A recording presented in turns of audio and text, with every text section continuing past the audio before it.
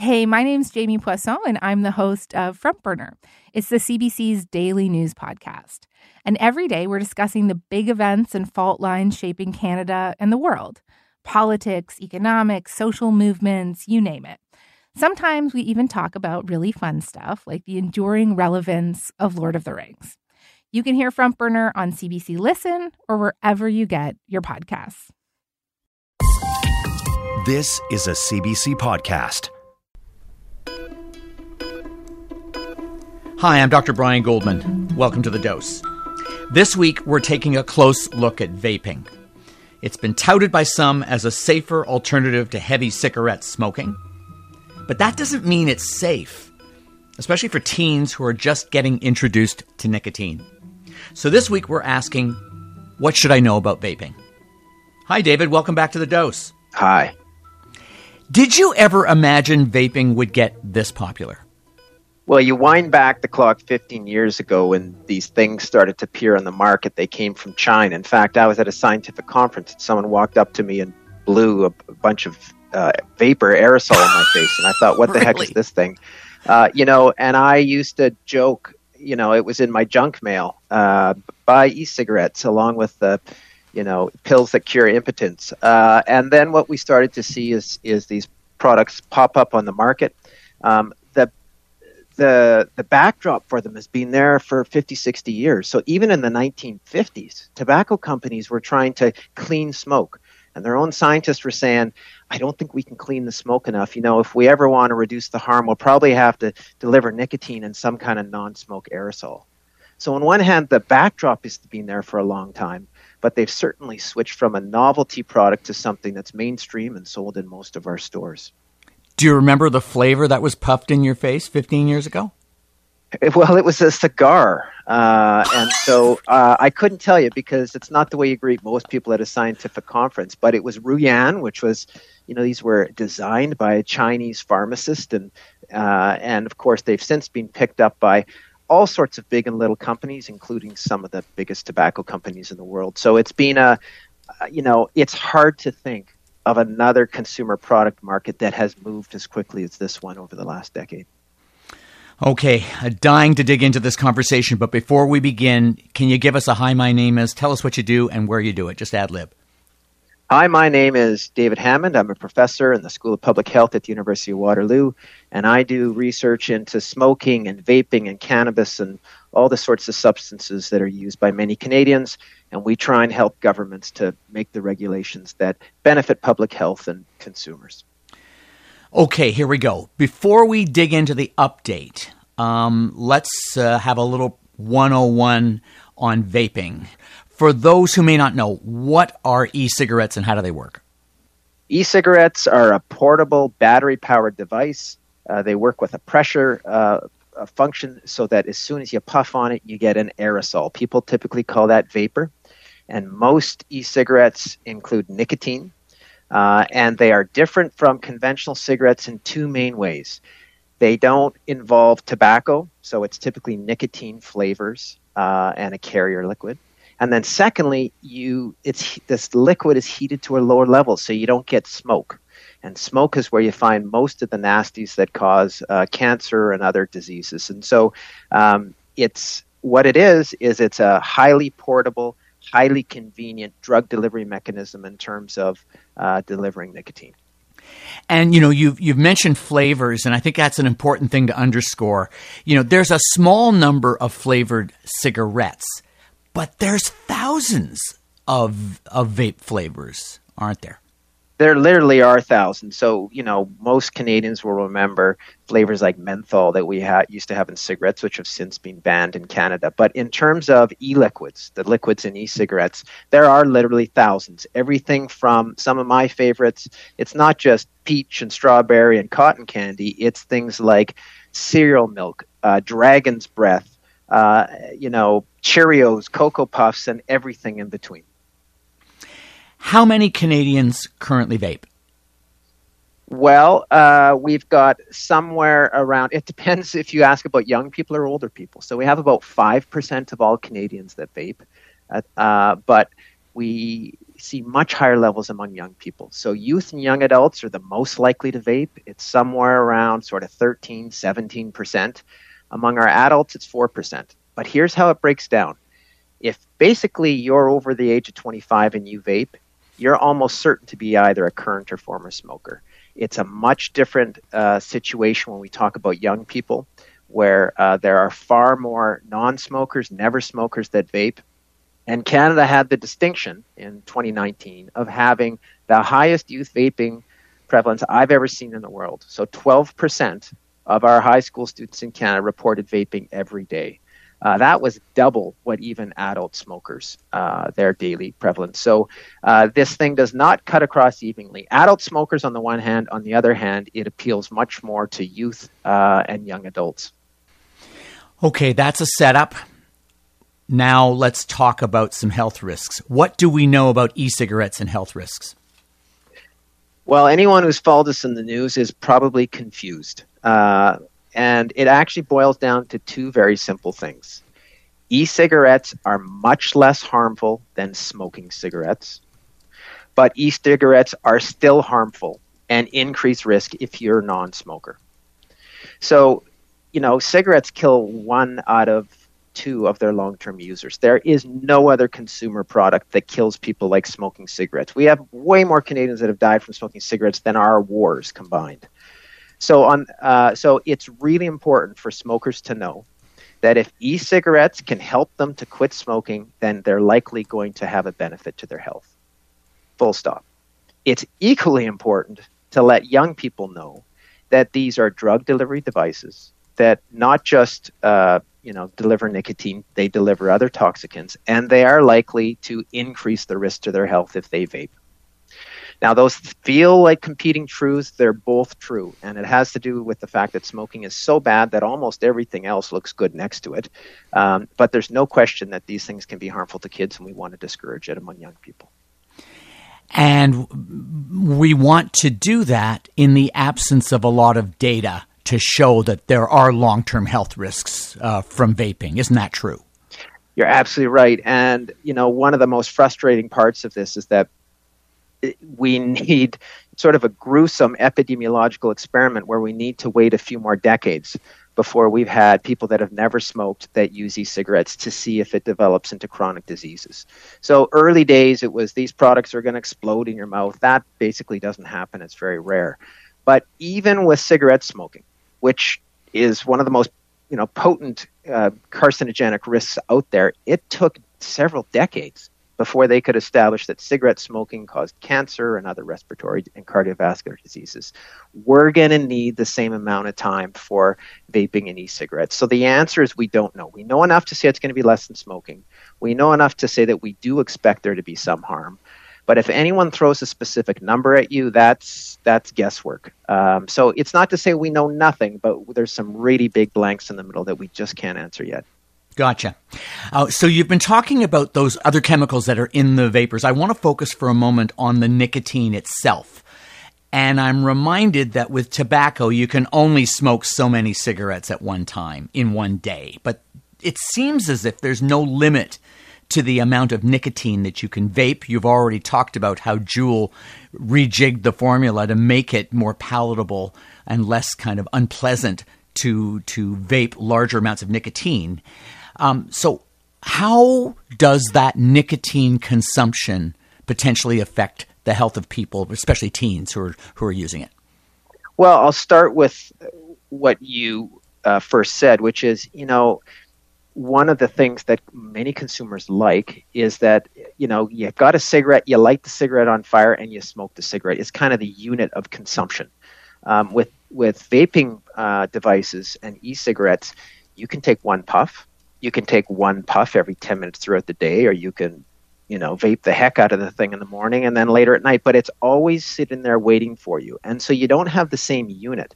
Now, it's incredibly convenient for consumers to use. Many people find that it's actually more insidious. You don't have to step outside, right? It's much more easier to conceal. It doesn't smell the same way. And so we have a very different pattern of use. And overall, it looks like people that vape can take in as much, some people a little less, some people a little more, but you can get the same amount of nicotine regular vapors do as they might from regular smoking. Now, the question that you've asked me is about nicotine and health effects. There's a myth out there that the cancer, for example, from smoking is due to nicotine. That's not the case. Nicotine is the primary addictive component, but it's not a carcinogen in and of itself. But we do have concerns in terms of nicotine and cardiovascular disease. And there are other things other than nicotine in the aerosol. So when you heat a liquid, it changes its chemical profile. And what we find is there are things like volatile organic compounds. So people are more familiar with things like formaldehyde. There are things that we call polyaromatic hydrocarbons. There are some heavy metals like nickel and chromium in vaping aerosol, typically at much lower levels than cigarette smoke. But essentially what you're doing is you're breathing and inhaling in chemicals, nicotine and some of these other toxic byproducts. So we do have concerns. We have concerns about potential cardiovascular and respiratory disease. We have concerns about cancer. Again, far less than smoking, but this is, there's a group out there that thinks, oh, I'll vape a CBD product or I'll vape nicotine and there's some herbal things. There is nothing healthy about this, and there are known toxicants in there. And it's worth pointing out, and I'll say this as an emergency physician, that I've certainly seen people who have vaped large quantities of nicotine and have had, tachycardia, elevated heart rate, elevated blood pressure. It's a stimulant. And in very toxic overdose, it can cause seizures. Well, that's exactly right. And, there's going to be a theme running throughout our conversation, which is this is not about the product being a good or bad product. Its impact will be determined by who uses it for what purpose. E-cigarettes have the potential to elbow out, conventional tobacco cigarettes out of the market, especially if governments look around and go, oh, you know what? The reason we haven't banned smoking and cigarettes is that we got 4 million smokers, and where do they go? Well, maybe this is somewhere for them to go, and we can start to shut the door on conventional cigarettes properly. But of course, these things have great appeal among young people. And so what you just described, the properties of e-cigarettes that make it such a convenient drug delivery mechanism, that's potentially good for an adult smoker because it might outcompete cigarettes. Most smokers don't want to use the patch or the gum, right? What do you get from the patch? You get one long, steady stream of nicotine. What you can do with e-cigarettes is you can mimic the spiking. It mimics the behavior of smoking. But guess what? It's those same properties that make it appealing to a 15-year-old or a 16-year-old. And what you're getting is a really nice dose of nicotine. And so it's this double-edged sword. And so it means that we really need to think about targeting these products as a smoking cessation aid for adults. And frankly, we haven't done a great job of that to date. I want to flip it to the other side now.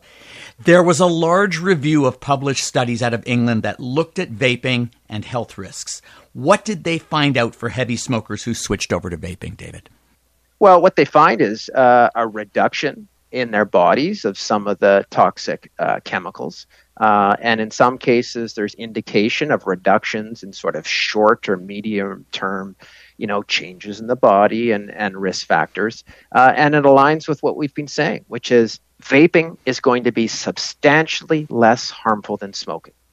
And for any smoker out there that has been trying to quit and is having trouble quitting and is interested or has used an e-cigarette to help them to quit, that is a good thing. We have randomized clinical trials that test e-cigarettes and demonstrate that they are about or potentially more effective than the patch or the gum. And that's because smokers find them more appealing to use. So, I've always been confounded by some out there that say, we call the patch and the gum nicotine replacement therapy. The idea is that these approved medications help people address dependence and cravings, but they don't deliver the harmful smoke. Well, guess what? E-cigarettes are another form of nicotine replacement therapy, one that's more appealing. So absolutely, can these help people to quit? Yes, they can, in the same way that NRT can. And will they be less harmful if people stop smoking? Yes. The one message I would give to anyone out there is that going halfway, just reducing some of your smoking while you vape, that's not enough. In fact, people that vape and smoke over the long term, you don't see any reduction. You don't see any benefit. So if you're vaping to quit, make sure you get to that finish line and actually stop smoking, because that's where you see the real benefits. Assuming that that heavy smokers do get to that finish line where they have completely converted from tobacco to e-cigarettes, how much does their health risk drop? Do we know that now? No, we don't. It will be a function of how long they've smoked. For example, whether they've already got some underlying conditions. It'll probably depend on the reduction in risk may be different for respiratory diseases than cancer. We already know that. So the cardiovascular risks of things like stroke or heart disease, they drop. Even if someone totally stops smoking without vaping, they drop more quickly than does the cancer risk. But it is meaningful. So we don't know exactly how many. Look, people have thrown out this number of 95% less harmful. That's to give some perspective of we're talking about potentially substantial benefits. That number doesn't mean anything in of itself. So look, I would say this, regardless of how people stop smoking, there are both short, immediate, and long-term benefits to stopping smoking. That's where you get your bang for the buck. And whether you get there by the patch or the gum or e-cigarettes is going to be less important than the fact that you're not inhaling thousands of chemicals in every puff of cigarette smoke. Sick Boy Podcast is a health and comedy show about what it's like to be sick. Wait, is that right? How can illness be funny? You'd be surprised. Okay. Sick Boy is hosted by me, Brian Stever, and me, Taylor McGilvery, and myself, Jeremy Saunders. Come on in and join us to melt your heart, learn something fascinating, and bust a belly laugh. Trust us, you'll be glad you did. You can find Sick Boy on the CBC Listen app or wherever you get your pods. There was a lot of talk a few years ago about vaping nicotine in teens as a gateway to cigarette smoking and to other kinds of drug use. Do we know anything about that right now? We do.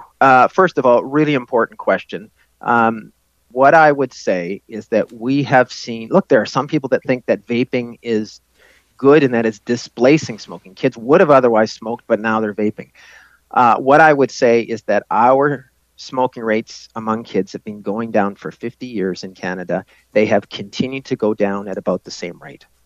So it's good news in the sense that we haven't seen any evidence that it's increased smoking rates among youth. On the other hand, what it's done is it's expanded the nicotine market among Canadian kids for the first time in decades. So honestly, one of the biggest public health achievements in any area was the reduction in smoking initiation among kids. We have almost crossed the finish line. Like we're at like 1% smoking among youth.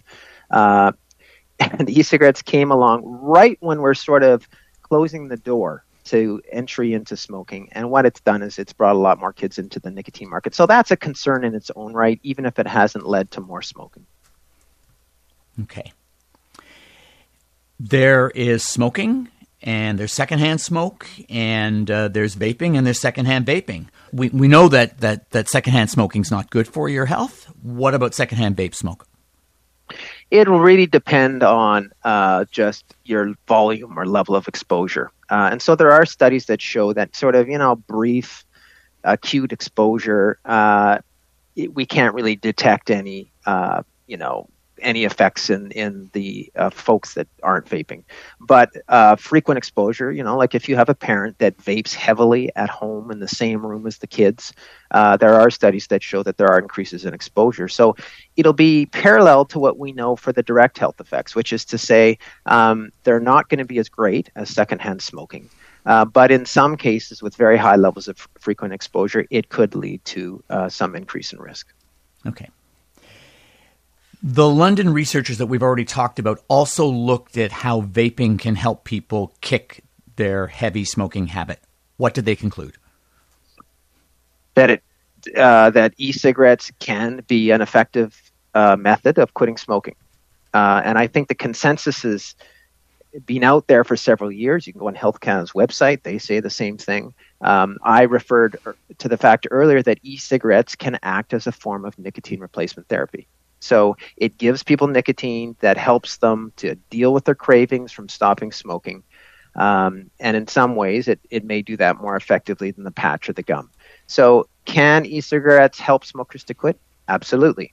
That doesn't mean it helps everybody, but they certainly can be used for that purpose. One of the unfortunate realities is that while all the companies out there will tell you that that is the purpose of e-cigarettes, none of them have actually submitted these products for approval as a smoking cessation aid. That's true in the UK. That's true in Canada. And that's a source of frustration. A lot of people say, well, geez, why aren't more smokers getting off smoking by using e-cigarettes, and why aren't more physicians recommending them? Well, it's because we don't have any approved products out there. And that's a real downside. How effective might vaping nicotine as a smoke cessation tool, compare to patches and pills and puffers that are already out there? Well, the best evidence we have from randomized controlled trials is that they're probably about as effective. Some trials suggest that they're more effective, and they may be more effective because they're more enjoyable for smokers to use. They're more convenient. You can titrate. You can sort of choose your level. As I said before, you can spike nicotine in the same way that cigarettes do, and people want to use them for a longer period. So, yeah, the short answer is probably about as effective, maybe a touch more effective than conventional patch or gum. Are there other smoke cessation either technologies or medications or treatment approaches that we aren't using that we should be using that are also effective? Look, that's a great question. And what everyone would like is if we had a better pill, a better magic wand. The reality is that quitting smoking, even with these formal methods, whether it's prescription medication, whether it's conventional NRT or e-cigarettes, it can double your chances, but it doubles them from very low to, a little bit higher. So here's the gospel. The gospel is quit. If you've already tried to quit, try again.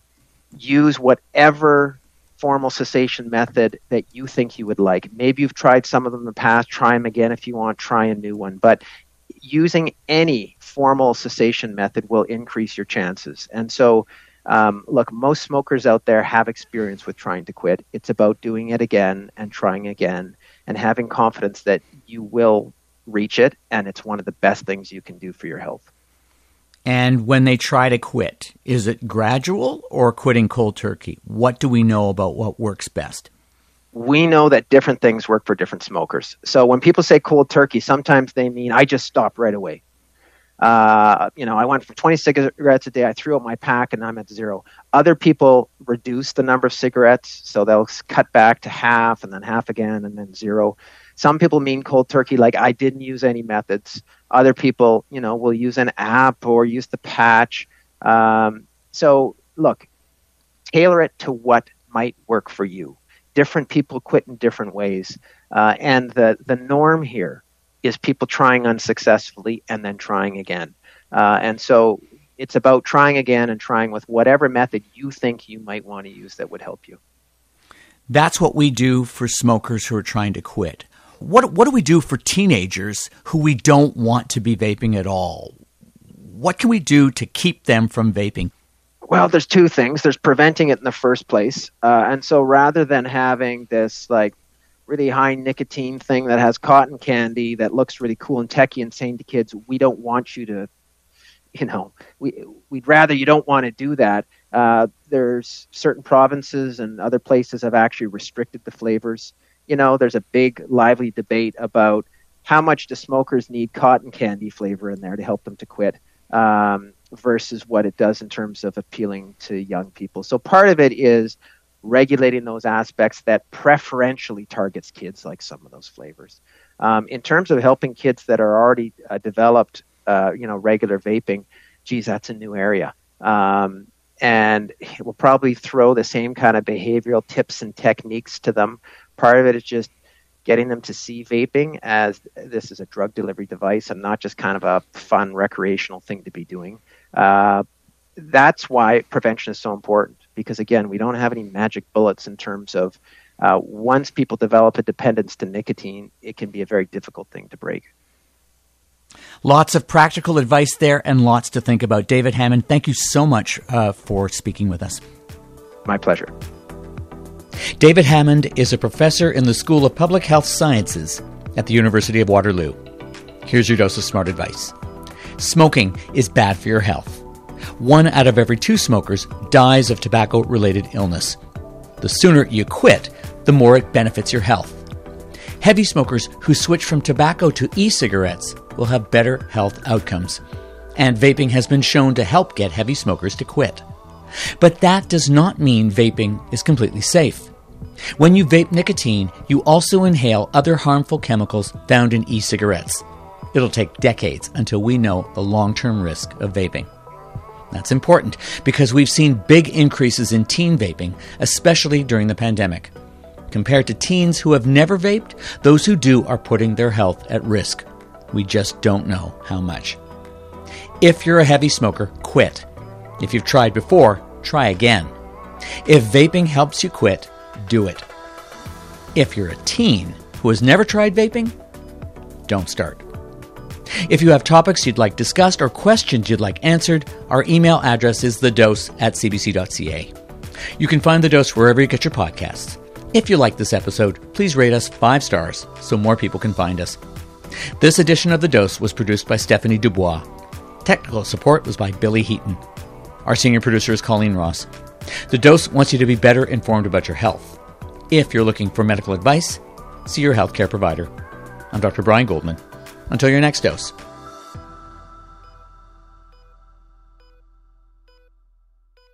For more CBC podcasts, go to cbc.ca/podcasts.